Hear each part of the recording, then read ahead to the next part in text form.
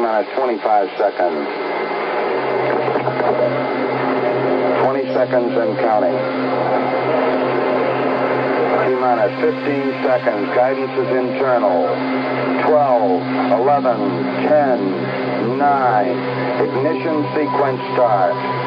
6, 5, 4, 3, 2, 1, 0. All engine running. Liftoff. We have a liftoff. 32 minutes past the hour. Tower cleared. Here we got a roll program. And as Apollo 11 does its roll program, this podcast now does its roll program. The tape is rolling. Good morning, good afternoon, good evening, wherever you are in the world. My name is Grant Cameron, and you're listening to the Paranormal UFO Consciousness Podcast. Thank you for taking time from your life to be here. From out of nowhere, the flying saucer mystery is with us. What is the flying saucer? What do people see and sometimes photograph? What's behind the daily reports of aerial phenomena in the nation's press? After more than 5 years of study, there is still no agreement, even among the experts.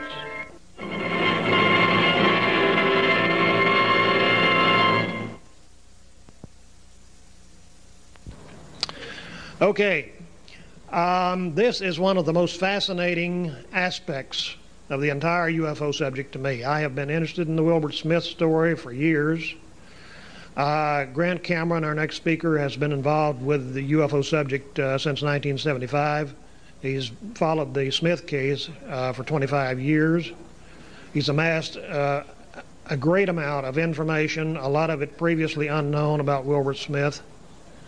And he's also been involved with the MJ-12 business. He and T. Scott Crane did a book called UFOs, MJ-12 and the Government, I believe is the title, which MUFON still has for sale if you want to get a copy of that. Well worth your time.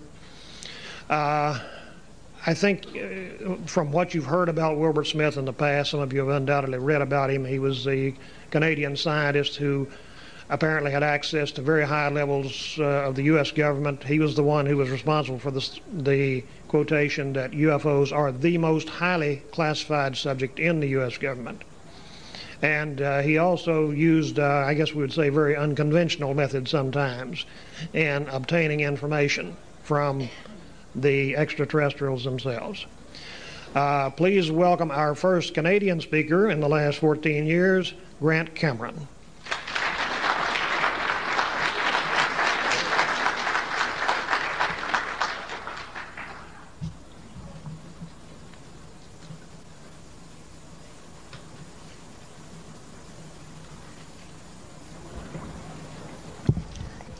First of all, I'd like to thank Lou for inviting me to come and tell some stories. America's quite the country. They actually fly people around just to tell stories. And I do mean stories because, as far as I'm concerned, until the President of the United States stands up and says extraterrestrials are what this is all about, we're basically just telling each other stories. Because I refer to the maestro, the person who is running this whole orchestra of cover-up. They control the bodies, they control the hardware, they control the documents, and all the rest is just basically stories. I'd also like to thank Lou for his gracious and kind introduction. He made a valiant attempt to try to make me sound like I might know what I'm talking about, so I'll try not to embarrass him too badly. The first thing I'd like to say to you as an audience is that I hope you realize the heavy hitters that Lou has brought in here this weekend to speak. I go to a lot of UFO conventions, and usually I know, say, between 30 and 50% of the speakers that are there, and the other 50% I usually say, well, who's this guy, or like, what's he talking about? And all the people that have spoken here, or that are on the list, I know all of them, and the vast majority of them I've actually hit up for information. I phone them up, can you tell me a UFO story? I've dealt with all these people over the years, and I'm quite impressed with the lineup of speakers that have been brought in here. As Lou said, I was brought in here to talk about Wilbert Smith. There's an interview that we're going to play here, and it was done with Wilbert Smith's son a month ago. And I guess Lou heard the interview and was talking to some Canadian people, and I was suggested as the person who probably knows more Wilbert Smith stories than anyone. When I agreed, I looked at the list of speakers, and I sort of feel a little bit like I'm in the 7th game of a World Series, and it's the bottom of the 9th inning, and there's 2 out, and there's bases loaded, and we're one run down, and I'm the pitcher coming up to hit. And the manager's saying, I think we're going to win this thing, like what's going on, you know, like we've got this thing in the bag, and who's next up to hit? And they say, oh no, not the pitcher. So I feel a little intimidated by some of these people that I've looked to for many years for information. As Lou also said, I'm from Canada, eh? And I'm considered a bit of a traitor in my own country, as I'm quite often in the States. In fact, this year I may actually be in the States every month. And I'm just, despite the number of places I've been and the number of states I've been in doing research, this is the first time I've ever been to Arkansas, and I'd like to say I'm very happy to be here. And it's an honor to be in the state that actually created the rooster president. When Clinton was in office, I hated the guy, and to me it was like a boxing fight between him and Ken Starr. And I can tell you honestly, I was pulling for Ken Starr. Come on, Ken, like hit him, come on, you know, like knock him. His knees are wobbling. Come on, knock him out. And basically, when all was said and done, Bill Clinton remained standing through the entire fight.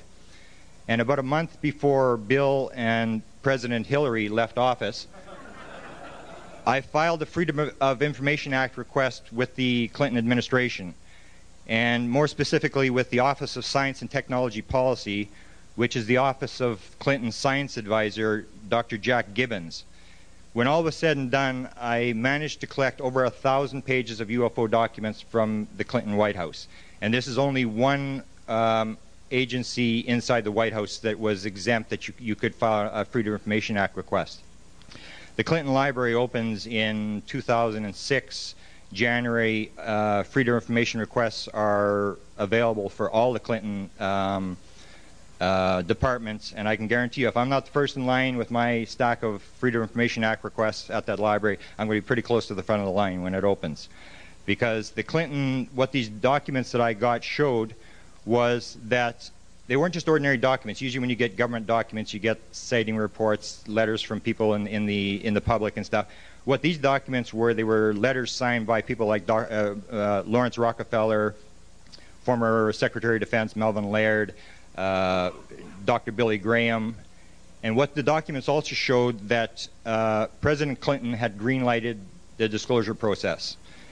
The Roswell report that some of you may know on that was done by the Air Force in 1994-95, whenever they put it out, was green-lighted by Clinton. The 1997 CIA report that was put out by the CIA was green-lighted by Clinton. Now, both those studies turned out to be whitewashes, but that's not really Clinton's fault. Clinton sort of got nothing because Clinton was from the South, like Jimmy Carter, and people from the South aren't respected in Washington. And the second reason that these things were whitewashed and Clinton didn't get anything is the fact that Clinton ran his campaign against the Washington insiders. He ran against Washington when he won, and you shouldn't be too surprised if you get to Washington and you're running against Washington when you get there that nobody cooperates with you. Now I feel very bad that I was wanting Kenny to beat him up, because now I actually sort of like Bill Clinton. And what it goes to show is an important lesson I think we have to learn in ufology, and that is that you shouldn't count the horses until they're all in the barn, which means I might yet change my opinion on George W. Bush, but I wouldn't hold my breath. Okay, can we go to the first slide? Okay, first slide. My topic is going to be Wilbert Smith, who was the head of the Canadian government flying saucer study. Hang on here. Gee. Just a sec, we got to go back here. This is technology here. First I had to learn to build a website, then I had to learn to use this thing. And gee. Hang on, we'll get it. We're going back. Go. Somehow it missed a slide here. Here it is. Okay, this is my website. You can write it down. My interest is basically the presidents, what the presidents know. And I have, being a Canadian, we don't put everything on the website all at one time, but I have quite a bit of material, and I'm not here to lecture on this, but basically what I'm going to say is for the Arkansas people, I have, I think, 6 or 7 major sections on the Clintons and UFOs, and I would encourage you to read it because goodness knows nobody else does. I go to my website. I used to go every day to see who's on there, how many hits I've got, all that kind of stuff. And recently I only go once a week because it's very discouraging. I go there and I always push on the most popular page to see what people are reading, and it's almost always the picture page. And I think to myself, what is this, kindergarten, what people can't read, or what is the problem here? I work on this Clinton stuff, and I think it's really good, and I've got on there, and there's like 2 people a day reading it. So I would encourage you to get on this and read some of the Clinton material.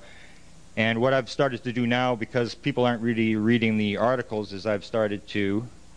What am I... This thing's missing pages here. My worst nightmare here. It's missing a slide. I guess we'll have to miss it. I've started to put on presidential UFO cartoons. For some reason, it's not coming up here. Yeah, I was there, but now I can't. It's skipping over that page for whatever reason. Now, class notes. What I've done, and I should make a note here, the Wilbert Smith stuff, I'm not going to discuss his book, which he wrote. There was 4 printings of his book done, and it was called A New Science. And this was material that Smith wrote on how the universe works, the 12 dimensions, and he claimed that the majority of this stuff was given to him by the aliens. It's very complex stuff. It's not being printed anymore. This is one of the few copies that remains. Anybody who's interested in that kind of stuff, I have a copy that you can sort of page through it as long as you don't steal it and take a look at it. I'm not going to discuss, there's so many Wilbur Smith stories, I'm not going to discuss stuff like the binding meters, this sort of stuff. But what I will guarantee you, you're going to hear enough stories that, as we would say in Canada, it's better than a kick in the rear end with a frozen boot. You're going to hear some very bizarre stories. And because there were so many, what I have done is I have put a lot of stories on a website. I built a website for this lecture. The majority of the notes that I'm using for this lecture are on that website.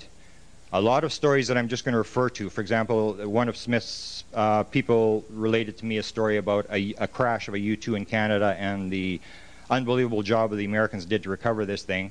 Stories like that. I'm going to refer to stories that are on the website that I really haven't got time to tell. Document lectures always fail. If you start getting into documents and you start dealing with documents, people just get sort of lost. I have a number of documents that I'm going to refer to. Very important documents that surround the Wilbur Smith case and the Canadian study. All those documents are on this website. And the website is at the bottom of the page. You can write it down. And everything is on there. The other thing I have that has never been released is I have all the groups and the names of people around Wilbur Smith. Wilbur Smith had a whole series of people around him. He had, for example, what I'm going to refer to as the inner circle. This was 5 or 6 people very close to Wilbur Smith that were working on experiments with him. He had U.S. government officials that he was dealing with. I named them. Canadian government officials, I named them. The Ottawa Flying Saucer Club, I refer to that. Project Magnet people I name. Project Second Story people I name. And all that stuff is on the website. The next piece is very important. I would encourage everybody to read it because usually stuff that I write I don't really respect too much, but the stuff that I put together on the Smith quotes is excellent. I mean, it is Wilbur Smith on crash flying saucers, Wilbur Smith on aliens, Wilbur Smith on communication with aliens, Wilbur Smith on hardware, Wilbur Smith on the government cover-up, Wilbur Smith on White House interns. Everything is there. Everything you wanted to read. And I encourage you to read that.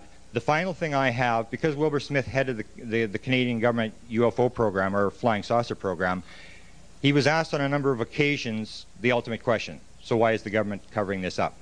Wilbur Smith wrote an article called Official Reticence. It's a long article, and that's his answer. You're reading a guy who ran the Canadian government UFO study, and he's telling you why the government is covering this thing up. The last 2 items, Smith's quotes and the official reticence, For people who don't have internet access, I have about 150 copies of a readout, like a handout, that are available at the front desk. So you can get them at the front desk, and they have the Smith quotes, and they have the article Official Reticence. But because there's so many people here, I think there's 150 copies or something, I would ask that first the people who don't have internet access pick it up. And they're two very important things that I'm really not going to have time to get into. Let's see if this skips again. Okay, Wilbert Smith, as we said, was the director of Canada's official flying saucer program. And I say flying saucer for a very specific reason, that being that except for a few occasions, Wilbert Smith never used the word UFO. Never. The odd time he'd use it. He always called them flying saucers. He always called them saucers. He always called them spaceship. He knew the reality of this phenomena right from the word go, and we're going to tell you about that. And I think he also realized that the U.S. Air Force's development of the term UFO in 1952 was in part a counterintelligence move to muddy the waters, and it's worked extremely well. So that's why I refer to it as the official flying saucer study. Now, Smith as a case study. As far as I'm concerned, this is one of the most dramatic stories in ufology. It may not be the most important story in ufology, but it is in the top 5. It is that if you see what actually was going on, and I'm only going to tell you part of the story, you'll see that it is one of the most important stories that has come down the pike. It's also a story that reveals what the government might know, because Wilbur Smith did talk about what was going on, and he was the guy. There was nobody working for, he wasn't working for really anybody. It's not like Project Blue Book, where Project Blue Book is sending their stuff to somebody else. This was the guy at the top. And the most important thing that I hope I'm going to get across today is a forced reassessment of the metaphysical aspects of ufology. And I am going to talk about this until you're absolutely sick about it. It's a very important part of the Smith thing. And what it basically comes down to is until we learn metaphysics and start applying it to the field of ufology, we are going nowhere. And that's maybe why we haven't gotten anywhere. Okay, how I got involved. I got involved in a flap of UFO sightings in 1975, 1976 in Carman, Manitoba, which is, I live in Manitoba, which is just above the North Dakota border, about 60 miles. And I had no interest in UFOs, just went out one day, there was a bunch of sightings, and it was in the newspaper, and we went out and we decided we wanted to go and see what everybody was looking at. Saw it, it absolutely changed my life. Bob Pratt, who spoke here last night, was actually up there covering this story. It was connected with a bunch of sightings that happened in Wisconsin, was going on at exactly the same time. Bob Pratt came up, and the National Enquirer was going to do a story, UFO capital of the world. And the story, I don't think even made the paper. I don't believe it was actually printed. But in 1975, there's big objects flying around. In 1976, we dealt with a series of small objects that we called ground lights. And when I talked to some of the inner circle people, one of them lived in my area, and he said, "Oh, you mean monitors?"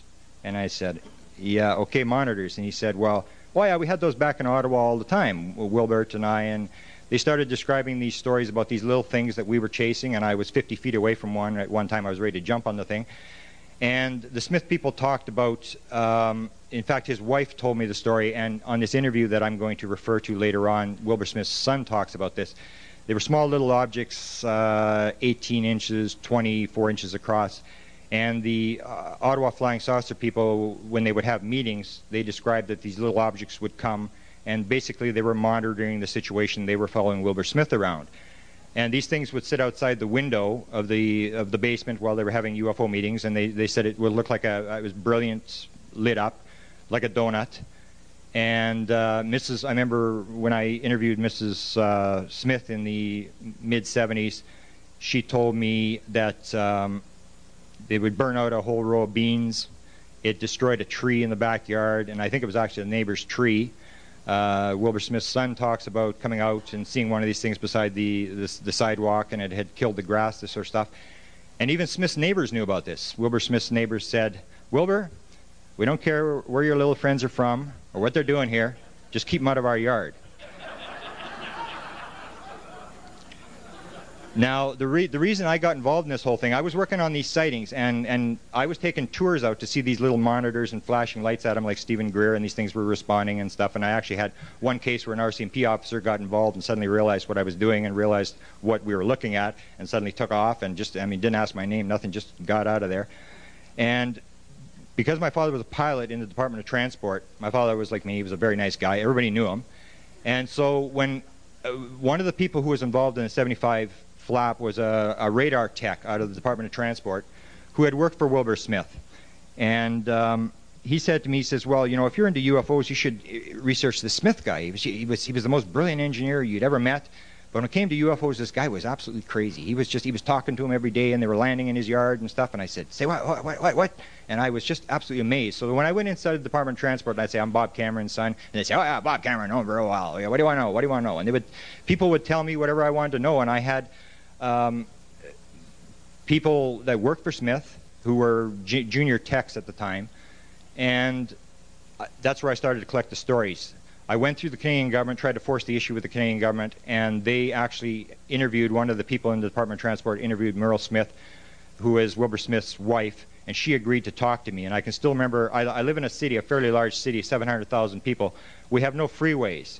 And I remember going to Ottawa. It was the first time I'd ever been on an expressway. And Mrs. Smith said, well, we got to go to Jim's place, my son. We're going to go over there and we're going to talk about this. And I said, okay, fine. And I remember we were driving along down this expressway. First time I've been on an expressway, and I'm trying to not run into anything. And she's talking about this AFA. And this AFA, as I'll tell you, is the alien. And AFA this and AFA that. And I'm trying to drive it. I'm going, like, it was like, she was talking about it like it was the family pet or something. And I spent I believe 3 or 4 hours with Merle and the son, and I'm telling you, it was like being in the Twilight Zone. And that's what this story is like. If you actually know all the stuff, like as you see on the last point there, I did talk with a number of members of the inner circle, and they would tell the same bizarre stories of what was going on. It was like a different world back there. Now, to get into Smith's background, for people who are not familiar with this guy, he gained an interest in flying saucers in 1949, 1950, reading articles. And he read Frank Scully's book on the crash flying saucers. And at that point, he decided he wanted to do something about this. He figured he had an idea of what was going on, what these things were. He was at the time a senior radio engineer with the Department of Transport in Canada. He was responsible for all sorts of ionospheric tests of bouncing radio waves off the ionosphere. They monitored 50,000 radio stations in Canada. They allocated, when the Canadians and the Americans negotiated FM radio stations, they had to allocate the frequencies to various stations, whatever. Wilbur Smith was the Canadian guy that was negotiating. A lot of Canadian government people later on took some shots at Smith that he wasn't all quite there. So I always don't fail to point, I always want to point out that in 1956 he was promoted, after the project finished, he was promoted to the superintendent of radio regulations inside the Department of Transport. And as far as I know, you usually don't promote the crazy guy. A very important thing, the next item that's on the list here is he ran Radio Ottawa. I was talking to one of the inner circle members, and this guy was a military scientist who worked for Smith, and we were talking about security clearances, and he was clarifying me on security clearances. He basically said, forget about the secret, the top secret, and all the names on the thing. Security works on one simple principle: need to know. That you can be just a junior tech and you can know more than the guy that's on the top if you have a need to know, and if you're working on a certain program. And he said Wilbur Smith had a very high security clearance. He says, I don't know if you know that, outside the UFO thing. And I said, well, no, I didn't know that. He said he ran Radio Ottawa. Do you know what Radio Ottawa was? And I said, well, no. He said Radio Ottawa was the place where the spies radioed in. It was also the place that monitored the Russian communications, and Smith ran it. He handed out the radio frequencies. If you take intelligence agencies, they need radio frequencies. Smith was the person who allocated the radio frequencies. So Smith was a very high-powered government official, despite anything that he did with UFOs. He was also not a typical researcher. We've recovered the vast majority of Smith's files. We've got about 500 pages of letters and documents and stuff that he left. And on only 2 occasions does he ever really get mad at anybody. It's not like today with all the squabbling and stuff. He was a completely different type of person. He was very nice to everybody, dealt with everybody on a level playing field. This is the actual material. Smith headed Project Magnet. Project Magnet was the report that was the official study on flying saucers. It ran from 1950 to 1954. I'll talk quite a bit about it. He was also a key member of what was called Project Second Story, which was the Canadian Defense Department study on UFOs. It's been written up by a number of researchers, some highfalutin study on UFOs. It was a total whitewash, and I'm not even going to, dignify you by talking about it. Smith was a member of that board. The Project Magnet report is another one that you should know about. It's very, very important. It was written in 1953, and basically what it was an interim report on Project Magnet. And it was, the conclusion is what you should know. The conclusion, written by Wilbert Smith, was based on rigid statistical analysis of the sightings coming into the Canadian government. There was a 91% probability that these objects are real. There was a 60% probability that they are extraterrestrial. The report went up. It sat on the Prime Minister's desk. The Prime Ministers are equivalent to your President of the United States. The Project Magnet report sat on the Prime Minister's desk for 3 months. At the end of 3 months, Prime Minister Saint Laurent, who was in power at the time, decided that it probably wasn't the appropriate time to release this report, and apparently Wilbur Smith went along with it. The final item on the list there is the Flying Saucer Observatory, which Smith became somewhat famous in the United States. I think he was written up in a number of these Science Digest magazines and stuff, based upon a flying saucer observatory that Smith had built in 1953. And what it was a station where they monitored these communications, Russian communications, inside the fence. They had set up sort of like a shed there, and they had 5 different things they were registering, like changing gravity, changing noise. They had an ionospheric machine there. And what they could do is they could detect anything that was flying over. And, of course, Wilbur wanted to detect a flying saucer. And they would have profiles on planes. They could tell when a plane was going over based upon what kind of track it made on the paper. Later I'll talk about the Flying Saucer Observatory. It's what actually got Wilbur Smith shut down. One thing I will mention at this point was when I was talking to one of the inner circle members, the Canadian government has always said that the material that was used in there was surplus material from various departments that Wilbur was using. The one item, as told to me by an inner circle member, was that the magnetometer that was used was not surplus, it was state of the art. It was used to track submarines, and I'll refer to that again in a bit. Okay, this is the famous Top-Secret Memo. Smith is basically, I guess, known for the Top-Secret Memo. He wrote a Top-Secret Memo to the Canadian government dealing with flying saucers after a visit to the United States in 1950. And what I want you to note on the thing, on the very top above the Department of Transport, you have Top Secret. It's been stroked out. On the top right-hand corner, you have the final declassification of this document, which is important to note, 1979. Down on the right hand, just below there, you have a downgrading of the document in 1969 to confidential. And for now, I'm going to talk about this later, that's all you need to know. But those dates are very important in dealing with this document. The top secret document I put down here, a very important point, it was obtained through discrete inquiries.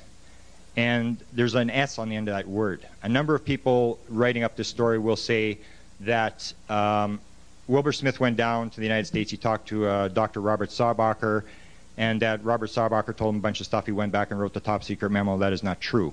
Robert Sarbacher was one of the people Smith talked to. Wilbur Smith talked to a number of high-ranking people in the United States. Sarbacher has been somewhat famous because of his talk about UFOs at the time, association with Vannevar Bush, who headed the program, talked about this sort of stuff. He was an electrical engineer. So was Wilbur Smith. So was Dr. Eric Walker, who we later tracked down. A number of the people that were involved were electrical engineers. Sarbacher was also a freelancer. He ran a laboratory in Washington, D.C. that a lot of the high military people would go to run tests and this sort of stuff. So Sarbacher sort of knew what was going on. And Smith had, through the Canadian Embassy in Washington, had used a military attaché, and he had gone out and got a hold of Saubacher, and they do an interview. Now, one of the points, I'm not going to talk about Walker. Walker was the guy we wrote the book on.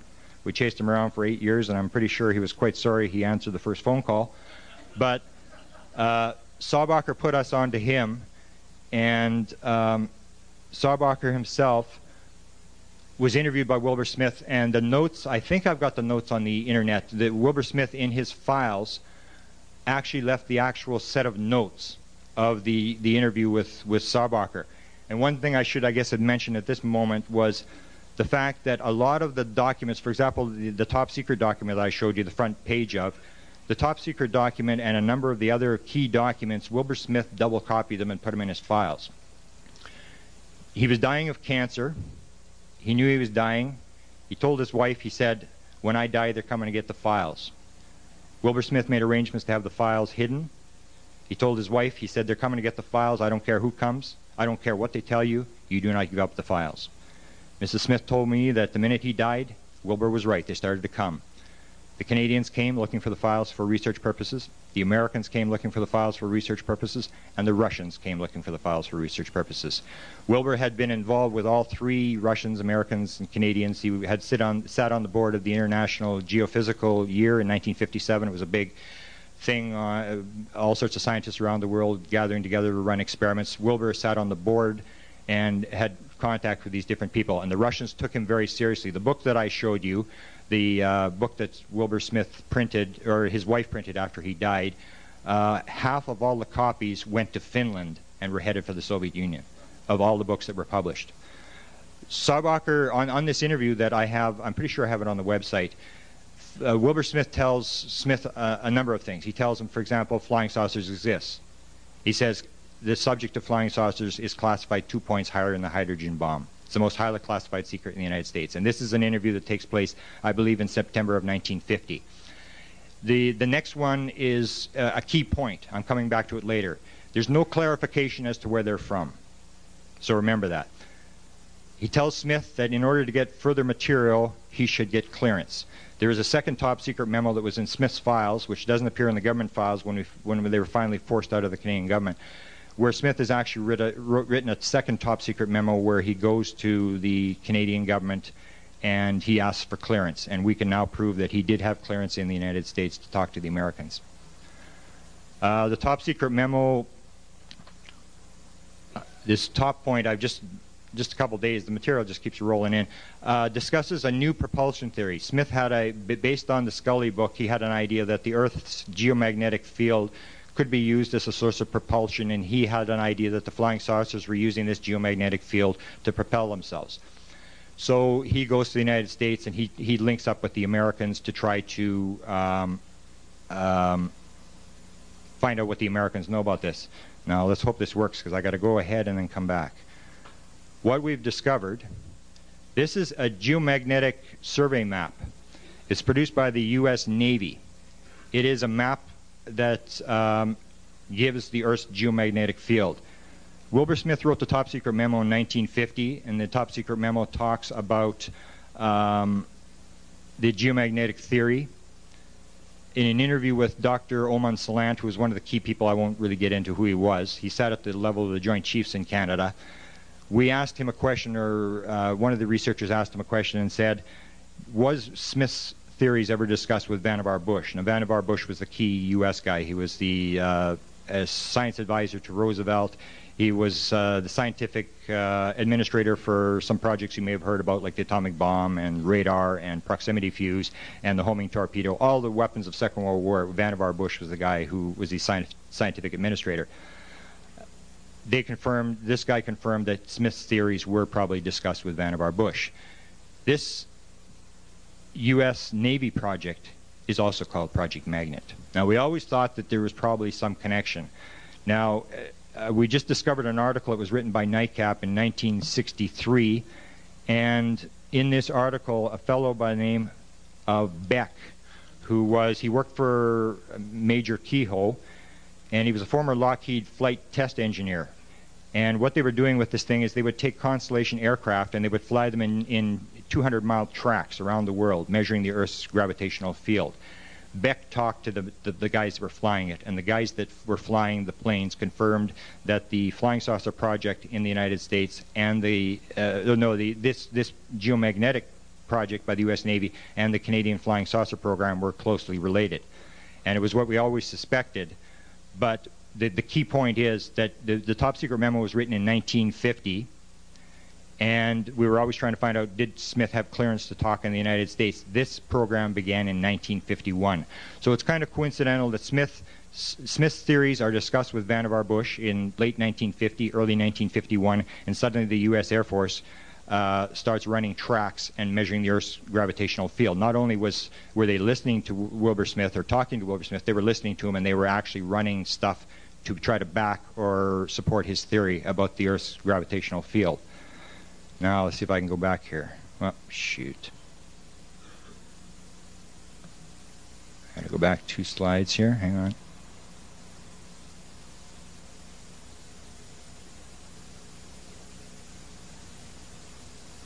Okay, the top secret memo has always been described as having 4 main points. And I'm going to say it has 5, and I will maintain till I die. There's 5 main points, and the 5th is the most important. In the top secret memo, if you read it, and it's on my website, these are the 4 points. It's the most highly classified subject in the United States government, rated higher than the H-bomb. That was told to him by Saubacher. Flying saucers exist. That was told to him by Saubacher. Their modus operandi is unknown, but concentrated effort is being made by a small group headed by Dr. Vannevar Bush, who I've already described. This is a key point. I'm coming back to this one as well. The 4th point is the entire matter is considered by the United States authorities to be of tremendous significance. Now, just to go back one, this modus operandi thing, that was not told him by Saubacher. It was not in the Saubacher interview. That he got from somebody else, the whole fact that Vannevar Bush was running the program. So the 4th point. The 5th is the most important, and it's one I'm going to spend the majority of the lecture talking about. Smith says, as soon as he finishes point 4, the very next words in the memo say, I was further informed that the United States authorities are investigating along quite a number of lines which might possibly be related to the saucers, such as mental phenomena. In ufology, mental phenomena, the metaphysical thing has been thrown out. We're interested in hardware, all this kind of stuff. Wilbur Smith had received information from the Americans right from the word go. The mental phenomena was important. One of the things I might point out that sort of backs this theory up, the top secret memo was written in November of 1950. In 1951, in June of 1951, 100 miles down the road at McGill University in Montreal, Dr. Salant, who was involved with Smith with the Project Magnet, was in negotiations with the CIA for a project you may have heard of, MK Ultra. That's where it began. And it involves mind control, and it sort of backs up the fact that the Americans were scrambling in 1950 to deal with mental phenomena. They realized that this stuff was important, and it might be connected to the saucers. Now, communication, this is the key point. The first quote there is again by Salant, who was a very high-ranking guy. And what Salant says, he confirms that Smith was very keen on communication with outer space. The second quote I have there is just to point out that Smith had some running battles. As he described it, a running battle with Major Kehoe all through the 1950s. Kehoe did not buy into contactees. In fact, in 1958, Kehoe put a message in the nightcap bulletin saying, all the contactees are to send in their memberships. You guys are out of here. We're not having anything to do with you guys. And Smith, as you can see from the quote, said to him, you're wrong, you're dead wrong. This is probably the most important aspect of the whole thing.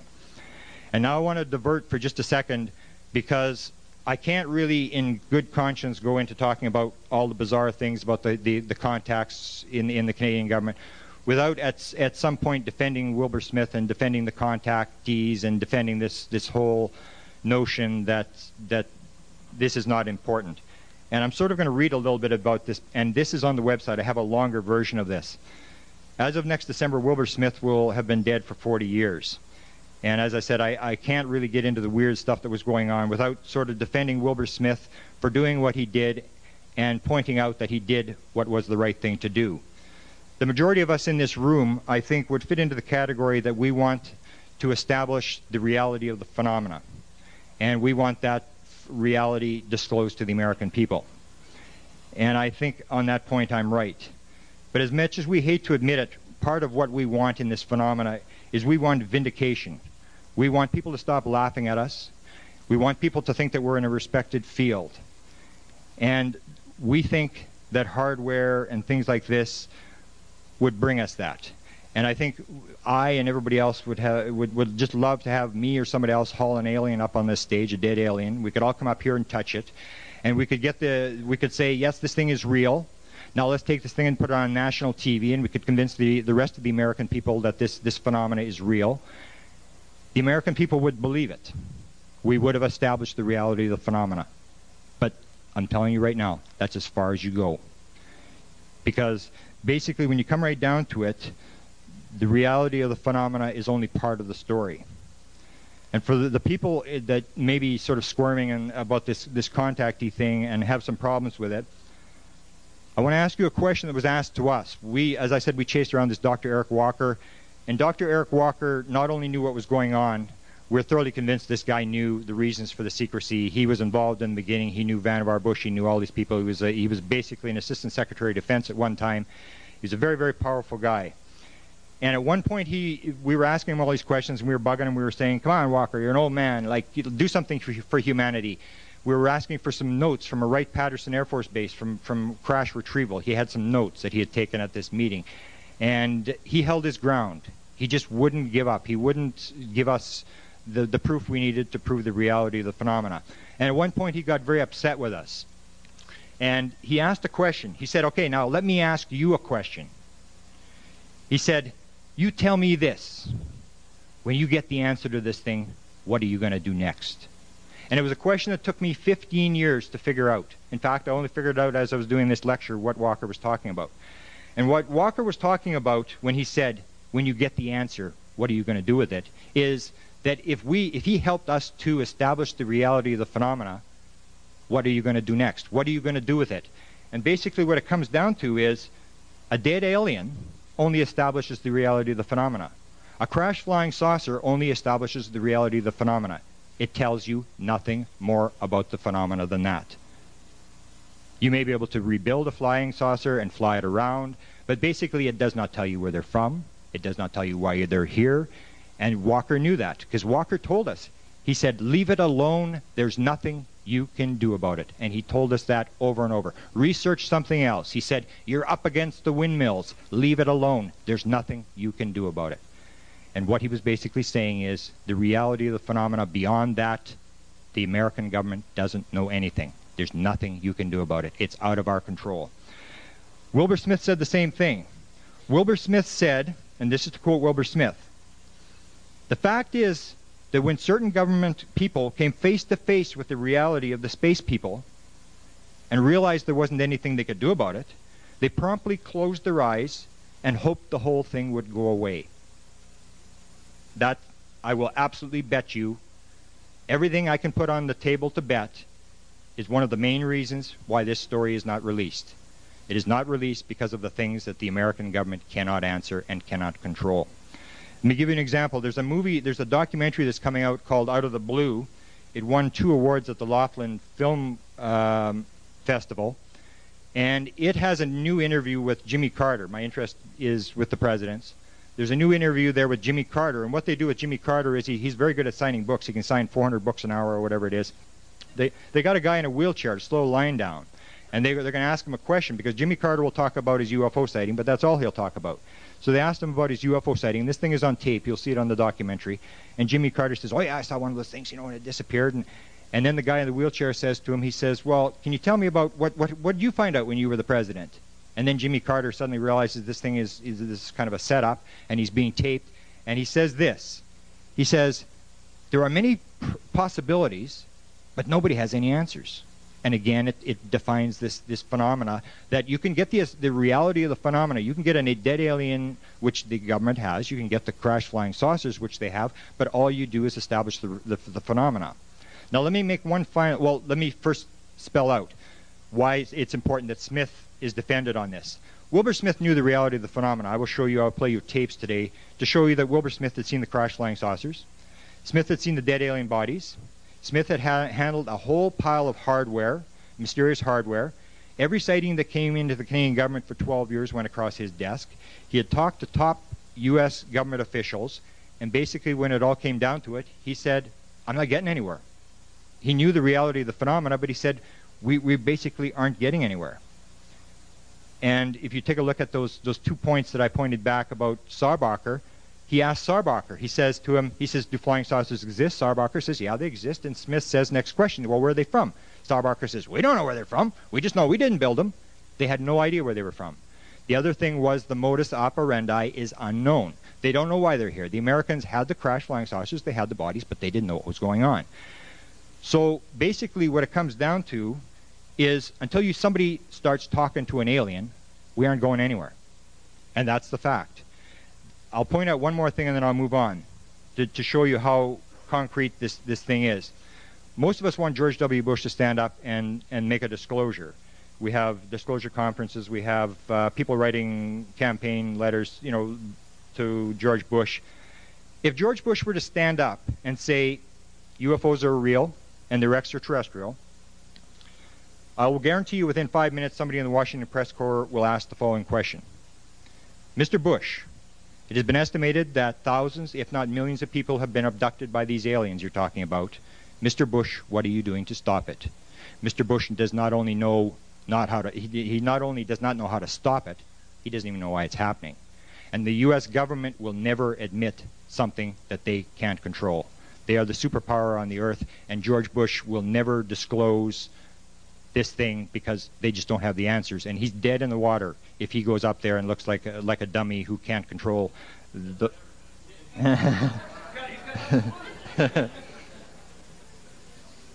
Okay, some may say, and justifiably so, that the material coming from the contactees has got a lot of garbage in it. And Smith said this, and it's a justifiable thing to bring up. It's what they call a high noise to signal ratio. But we are the researchers, and we are the people that are responsible for setting up protocols. And I think we're smart enough. We had the problem with remote viewing that they were getting a lot of garbage, and they learned in remote viewing how to get rid of the noise and get the actual signal.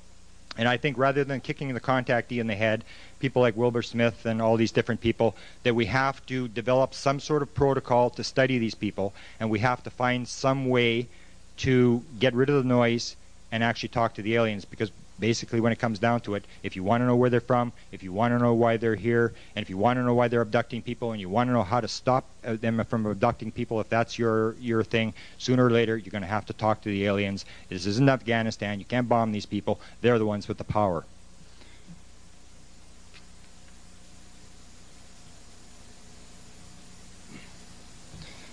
Okay, now on to communication. Smith was a contactee. I released this in the mid-1970s after talking to Mrs. Smith, and a lot of people didn't really believe it. Even now, a lot of people really don't know that he was a contactee. He was a contactee from the very beginning. A lot of people will say, well, there was a story going around, he had a brain tumor and that he got kind of strange at the end. The fact is actually the opposite. The contacts all occurred at the beginning of the research when he was running the UFO program. At the end, Wilbur Smith said he really didn't have a contact in the last 2 years. The aliens, they seemed to go away. They just, and he said, I'm saving up questions. I haven't talked to them for 2 years, or I haven't had a contact with these people for 2 years. So it all happened at the beginning. The two aliens that were involved, actually, I've got this wrong. Appa was the main alien. We're going to talk about him a lot. Tyla was an alien that was supposedly the garbage collector. He was flying around wiping up nuclear fallout from the atomic tests. Appa was the key, and we're going to spend a lot of time talking about him. How the communication was done. Wilbur Smith had an expression that said, God provided, man divided. And basically, if you came to Wilbur Smith and said, I'm talking to an alien, Wilbur Smith would say, have a seat, tell me how you're doing it. You could be the guy I want to talk to. You tell me how you're doing this. Do you think you can teach us how to do this? And what he would also say to the guy is, I've got 100 questions here. I want you to go and take them to your alien and ask your alien these questions. The actual human contacts, Smith said he never actually met these people face to face, and he was desperate to meet these people. He was trying to get somebody, get them to land, tell them I want to talk to them. Everybody that would come in that said they'd talk to aliens, tell them I want to talk to these people. I want to meet them face to face. The second method that was used, there was a number of methods. The second and the third sort of go together. The radio and the coil. As I said, Wilbert Smith was a radio expert. He had 37 patents. His wife said 36 of them the Canadian government stole. The majority of radio equipment that was in the Department of Transport planes was built by Smith. He was a radio expert. He, with monitoring, with building stuff. And, of course, he was very tied into trying to contact these aliens by radio. One of the stories was told to me by this radio tech. Told me a story. It was kind of funny. He said this was in the spring of 1953. He was at Shirley's Bay, which is where the monitoring station was, and he went there, and he said the parking lot was full. It was Sunday afternoon. He couldn't figure out why the parking lot was so full, and he went into the station, and they were sitting at the big radio transmitter, and there's a bunch of people gathered around, and here they're going to talk to AFA. And the guy that was running the thing, I interviewed him. His name was Gil Bolger. He was the guy that was in charge of the radio. And Smith says, well, okay, let's make this communication. And Bolger says, this is an illegal communication. I'm not making it. This is a licensed Canadian station, and we're not making this communication. I'm not going to do it. And Smith says, come on, make this communication. No, I'm not going to do it. And there's this big showdown, and eventually the communication was not made, or they didn't try to put it through. I talked to Gil Bolger later, and he told me this whole story about how Smith was trying to get him to make this communication. And I said to him, I says, well, does AFA ring a bell with you? Do you know who AFA is? Oh, AFA, man, I heard about that guy all the time. I was getting sick of hearing about that AFA guy. He says, I used to say to him, AFA pint, have another beer, Wilbur. So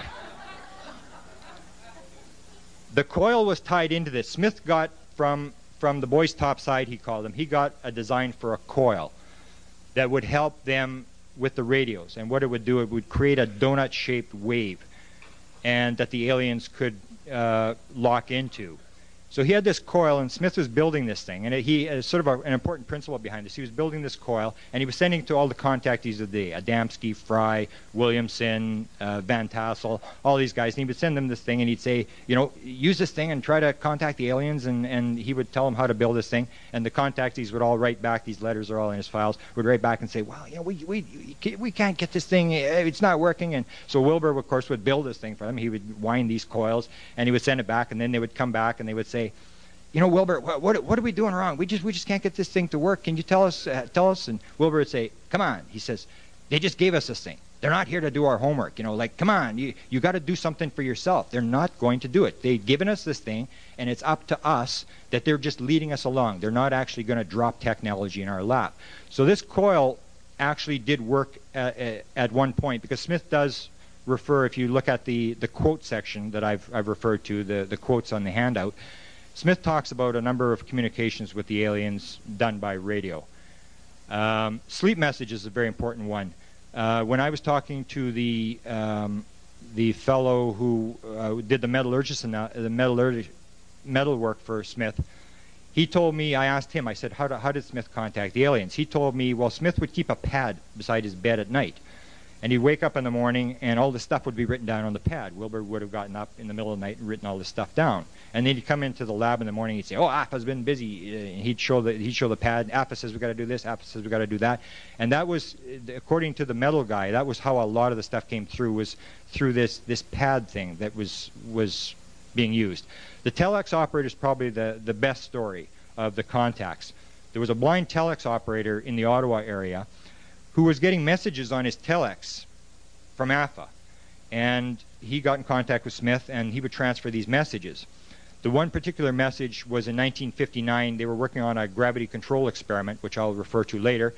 And they were about to test this thing. And they had this thing, was a plate, and they were rotating this plate at 15 to 18,000 revs a minute, and it was really moving. And they were about to test this thing when the phone rings. And they were either in the garage or the basement. I can't remember where the experiment was set up. And the metal guy was in the room, and he was telling me what happened. And he said it was the blind telex operator. And the blind telex operator says, "Wilbur, we got a message from the alien, from AFA." And all he says is, "Shield the experiment." Wilbur says, "Okay, fine, thanks." Hangs up the phone. He says, "Okay, guys, got it. That's it. Shut her down. We got to shield this thing." So they got a bunch of bricks, and they built what was called a well. They built a huge wall around this anti-gravity experiment, and started up. And of course, the thing exploded. And Wilbur talks in his, he doesn't talk about the blind telex operator, but he does talk about this thing exploding in his letters, and he says, it's a good thing this, we were warned about this thing. He says, we were picking ceramic magnets out of the walls for days. So that was one of the things, the blind telex operator. Other contactees, as I said, he was in contact with all the contactees of the day, Adamski, Fry, all these guys. And he would send them all this questionnaire of 100 to 125 questions. And what he would do is compare the questionnaires scientifically, and he would see everybody was talking to AFA. He'd put all the questionnaires together, and he'd see whether all the answers to the different questions agreed. And he dealt with a lot of them, and he realized there was this problem of noise to signal ratio. Letters was one that I discovered, and it just blew me away. Wilbert Smith talks about a letter he got from AFA, and I couldn't figure it out, so I asked his son about it. And basically what it was there was a main contact that he had, which is the woman at the end there, Mrs. Swan. They would send the letter to Mrs. Swan. She would read it to the alien, and the alien would tell her what the answer was, and the letter would be mailed back. Mrs. Swan, I'm going to talk about, when I talk about the 54 satellites tomorrow, I'm going to talk about Mrs. Swan. Mrs. Swan, I call her the star quarterback of the AFA team. Mrs. Swan is a woman you could write a book on. Not many people know about her. She is one amazing story, and a number of government departments in the U.S. dealt with her as well. But she was the main way that Smith contacted with the boys topside. There's too much time I got here. Holy shoot. Okay, hardware. I'm missing time. I've been abducted here. Okay, now we get into the hardware. Wilbur Smith handled a lot of hardware. There's some stories that some of it was counterintelligence. I don't think that's really true. He handled an awful lot. When I sat with this metallurgist guy, and he was a very scary type of guy, we'd go into a room, and he would sit in there, and his family would have to leave the room, and then he'd close the door. And I asked him, and he did the metal analysis. I said to him, Art, I said, can you tell me how much material did you and Wilbur actually analyze, UFO material? And he paused, and he looked me straight in the eye, and he said, lots of it. There was various samples. I have a lot on my website. I have a lot of stuff on hardware, and it gets into details about, the material's harder, and it's this, that. It's your standard hardware type stuff. You can read it on there. I'm not going to get too much into the describing this piece or describing that piece. Wilbur Smith mentioned to one of the inner circle member peoples, there was a room in the Pentagon where the small hardware was kept, the small pieces that were being sent to him, and they also had documents. And I don't know whether he was ever in the room. He just mentioned there was a room in the Pentagon where this stuff was being kept. Now I'm going to play some tapes, and I'm just going to play one after another. And this is other people talking about hardware. The first one is a tape of Wilbur Smith's son, who was, when Wilbur Smith died, he was 19 years old. And he's going to describe what he, his sister, and his brother saw going on inside the Smith household during the 1950s. And this deals with hardware.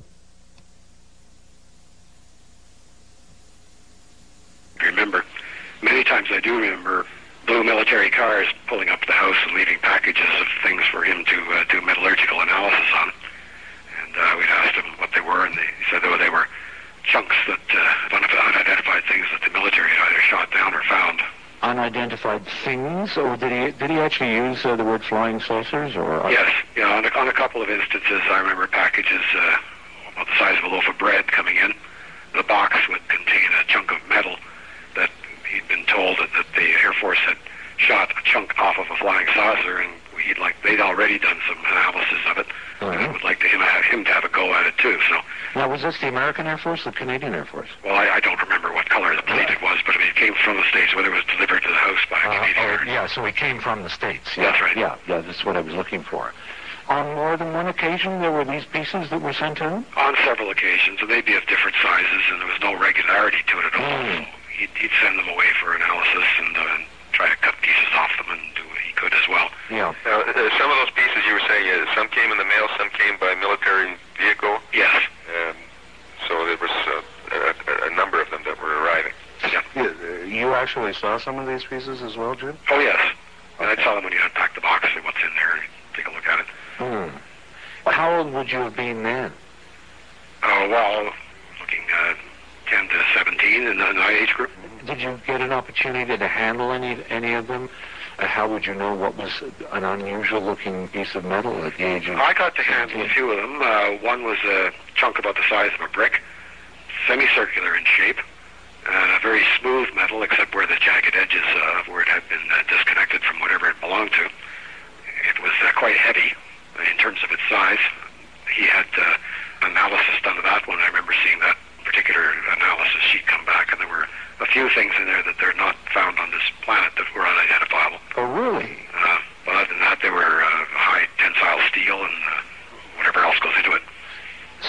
presumably that paperwork was secret, and he wouldn't have kept any copies of the analysis. Well, I don't know where it would have gone. All of the artifacts or all of these materials, I take it, had been returned at some particular point in time? Well, he would send them back. That's unfortunate. It would be nice to have one. Well, I mean, he probably cut off a cubic inch or something and would hang on to that. But, Jim, you mentioned that he was shown bodies at one point, or something? On one of the times, he was in the States a lot, partly due to his work as superintendent of radio regulations, so he had to deal with frequency allocations and channels and radio and that sort of business. So he was frequently on committees in the States where they were working out joint frequency allocations, for example. And on several occasions, he was invited off to be shown things along this line. That was pretty well under the Official Secrets Act, he told us. However, just before he passed away at 62, and he felt the Act couldn't get him any more than that, so I did ask him, and he said yes, he saw the bodies. And he had several connections with the high-ranking military folks, if I remember correctly. Yes. One of them was Rear Admiral Knowles, I believe. Yes. Yeah, we were at the Knowles home on many occasions. And he was with it the Office of Naval Intelligence? Yes. Right, so there was opportunity there for this type of thing to be legitimate. He wasn't just, he was told these things were there, and he saw them. Yep. It would have been interesting to be a fly on the wall at those social gatherings, wouldn't it? Unbelievable, yeah. Did he describe them at all? Do you recall anything? Not that I can recall, except that the descriptions that had sort of been out and about were fairly accurate. The descriptions that were out and about were fairly accurate. Do we have descriptions of grays at that time? I think there were descriptions of smallish types. I don't know about necessarily the coloring, but... No, I don't remember a lot of those details. I just read it satisfied my curiosity that he had seen them and that they were real. Okay, just to make a point on this, this interview at the very end, the last slide, has an address. This is about 4 minutes from a 45-minute interview with Wilbert Smith's son. The address for that, you can listen to it on the internet. It's a bizarre interview. You can follow up on that. The other point I want to make is there's discussion there. They said, were there grays in the 50s? And the answer is no, there wasn't grays in the 50s, and the bodies were not grays. Well, I talked to Jim Smith about this as well. They were basically small people. That's the way Wilbur Smith described them.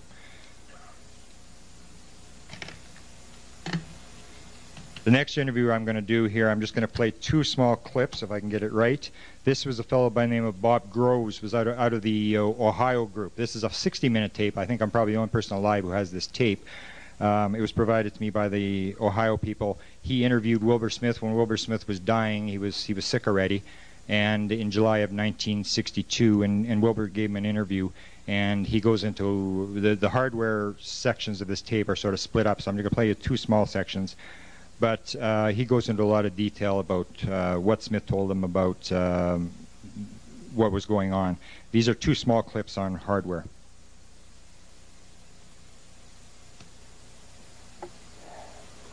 During the actual operation, however, of this, when Mr. Smith was on his feet, he was constantly visited by both Canadian government officials as well as American government officials. These were, of course, upper echelon people with attaché cases that were chained and locked to their wrists to make sure, of course, that none of the information was dropped or left behind in a station, a bus station or something. And so he had a number of these visits. They had samples they wanted him to analyze of hardware, that is actually metal that had been found. They often made many statements. I might mention some of the statements that had been made. Okay, that's the first section. The second section, he talks about... Just cue it ahead here. That's this week's episode of the Paranormal UFO Consciousness Podcast. I'm your host, Grant Cameron, hoping that you will join me for upcoming episodes. Links to my YouTube interviews, books, and my Facebook sites are in the show notes. If you love the podcast or learn something valuable, we'd love for you to subscribe, rate, or give a review on today's episode. If you would like a certain paranormal subject dealt with in the future, please let us know. Until next time, watch this space, and thank you so much for listening.